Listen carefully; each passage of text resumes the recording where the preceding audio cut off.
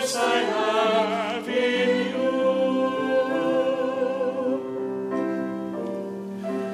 Nothing compares to the promise I have in you.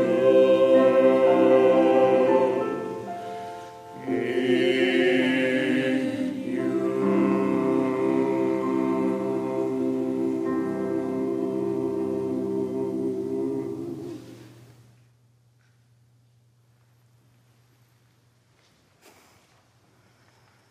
Thank you, choir.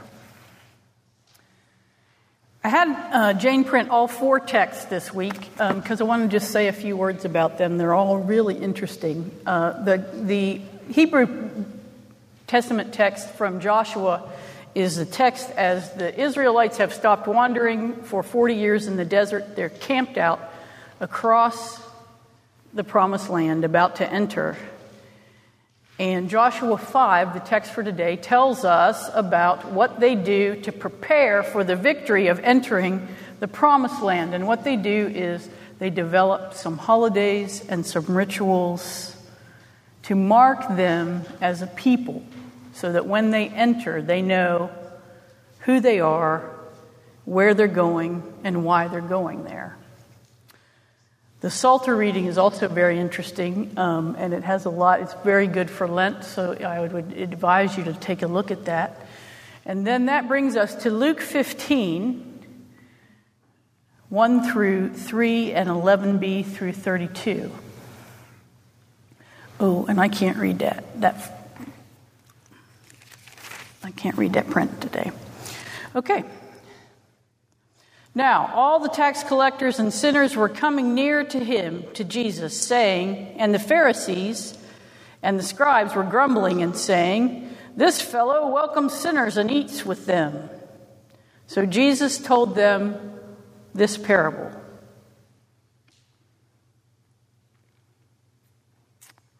There was a young man who had 2 sons. The younger of them said to his father, "Father, give me my share of the property that will belong to me." So he divided his property between them. A few days later, the younger son gathered all that he had and traveled to a distant country, and there he squandered his property in desolate living. When he had spent everything, a severe famine took place throughout that country, and he began to be in need. So he went and hired himself out to one of the citizens of the country, who sent him to his fields to feed the pigs. He would gladly have filled himself with the pods that the pigs were eating, and no one gave him anything. But when he came to himself, he said, "How many of my father's hired hands have bread enough and to spare, but here I am dying of hunger. I will get up and go to my father, and I will say to him, 'Father, I have sinned against you and against heaven and before you. I am no longer worthy to be called your son. Treat me like one of your hired hands.' So he set off and he went to his father.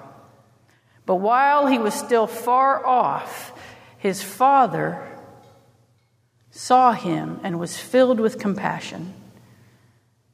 He ran and put his arms around him and kissed him. Then the son said to him, 'Father, I have sinned against heaven and before you. I am no longer worthy to be called your son.' But the father said to his slaves, 'Quickly, bring out a robe, the best one, and put it on him, and put a ring on his finger and sandals on his feet, and get the fatted calf and kill it, and let us eat and celebrate. For this son of mine was dead and is alive again. He was lost and is found.' And they began to celebrate. Now the elder son, who was in the field, and when he came and approached the house, he heard music and dancing. And he called one of the slaves and asked, 'What's going on?' The slave replied, 'Your brother has come and your father has killed the fatted calf, because he has got him back safe and sound.' Then the elder son became angry and refused to go in. His father came out and began to plead with him. But he answered his father, "Listen, for all these years I have spent working like a slave for you, and I have never disobeyed your command. Yet you have given me even a young goat so that I may celebrate with my friends.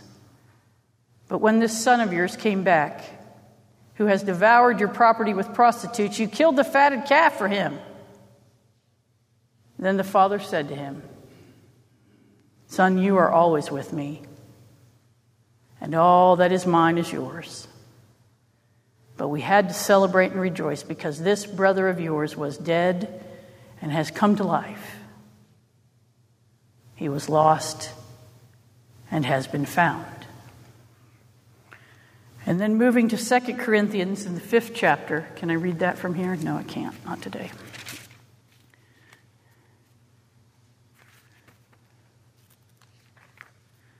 Fifth chapter, 2 Corinthians. We go to verses 16 through 21. Paul is speaking to the church at Corinth, and he says this: "From now on, therefore, we regard no one from a human point of view. Even though we once knew Christ from a human point of view, we know him no longer in that way. So if anyone is in Christ, there is a new creation. Everything old has passed away. See, everything has become new. All this is from God, who reconciled us to himself through Christ, and has given us the ministry of reconciliation. That is, in Christ, God was reconciling the world to himself, not counting their trespasses against them, and entrusting the message of reconciliation to us. So we are ambassadors for Christ, since God is making his appeal through us. We entreat you on behalf of Christ, be reconciled to God. For our sake, he made him to be sin who knew no sin, so that in him we might become the righteousness of God." Here ends our reading. Thanks be to God.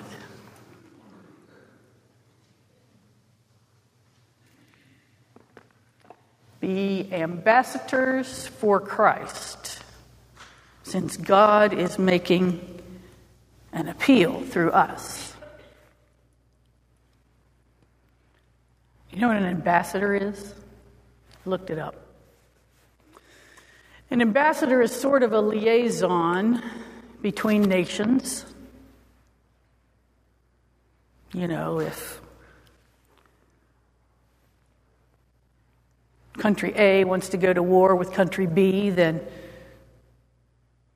perhaps the ambassador from country A would go and speak to country B about whatever the issue is to try to resolve it before conflict really breaks out. Sort of. That's what an ambassador is, but that's really kind of more like a diplomat. An ambassador really is the one who says from country A, "This is our stand. This is what we believe. This is who we are. And we will come over here to you, country B, and introduce you to that way." They're really sort of more like brand ambassadors, brand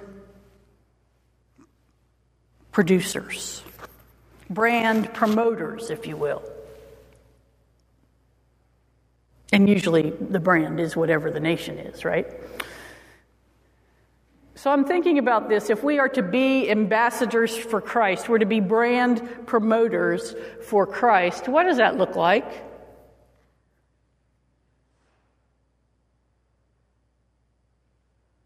Is it a thing to be a brand promoter to Christ if you have the fanciest building in all of Wheeling? Does that make you a brand promoter?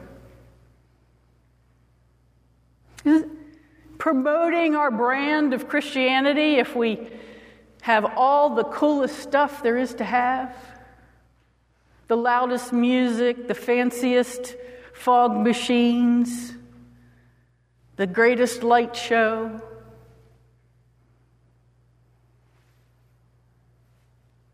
Is that an ambassador for Christ?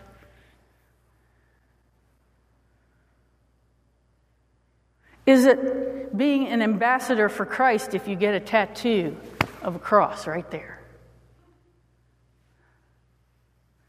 Roger Nishioka, our former youth and young adult coordinator for our denomination, has a story he tells about somebody being in a tattoo shop where they also sold jewelry in addition to tattoos because they did piercings. And somebody came in and was looking at the crosses that were part of this display case of jewelry. And as they were looking at the crosses, they said, "You know, I like that one right there. You know, the one with the little man on it."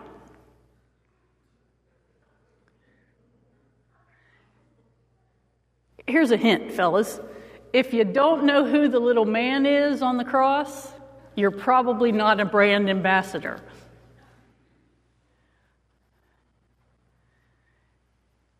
Paul, when he's talking about being an ambassador for Christ, is doing that in the context of us being reconciled to God. And to be reconciled to God is to be in relationship with God. Something has been broken in the relationship between human beings and God.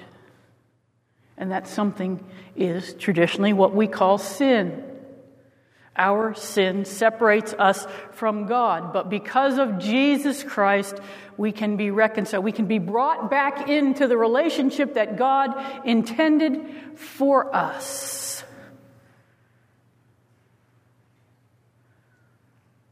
And we are to be ambassadors of that fact to all the world. Now, it's a lot easier to be an ambassador for country A if you're talking to people from country A. They know what their country looks like. They know what it's about. They know how it stands. When you stand in country A and say, "This is who we are." If you live in country A, you get that. But the people in country B over here, those who are far from God, may not know.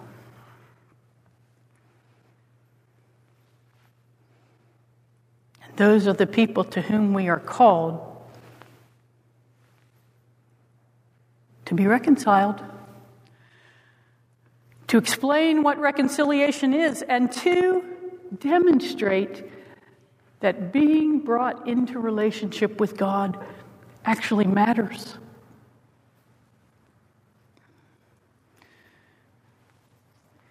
Here Paul is talking about doing that in Christ's body. To be in Christ is to be part of the body of Christ, but also to be in Christ in relationship personally with God. So we have here an obligation, if we are ambassadors, to be ourselves being reconciled to others and to God,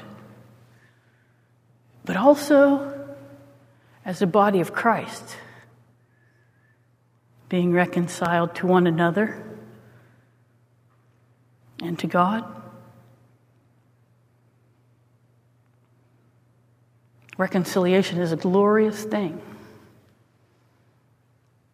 Our sin has cut us off from God. Our sin has broken a relationship that God intended for us to always live in. And because Jesus Christ has brought us close to God now, we who were once far off can live with Jesus.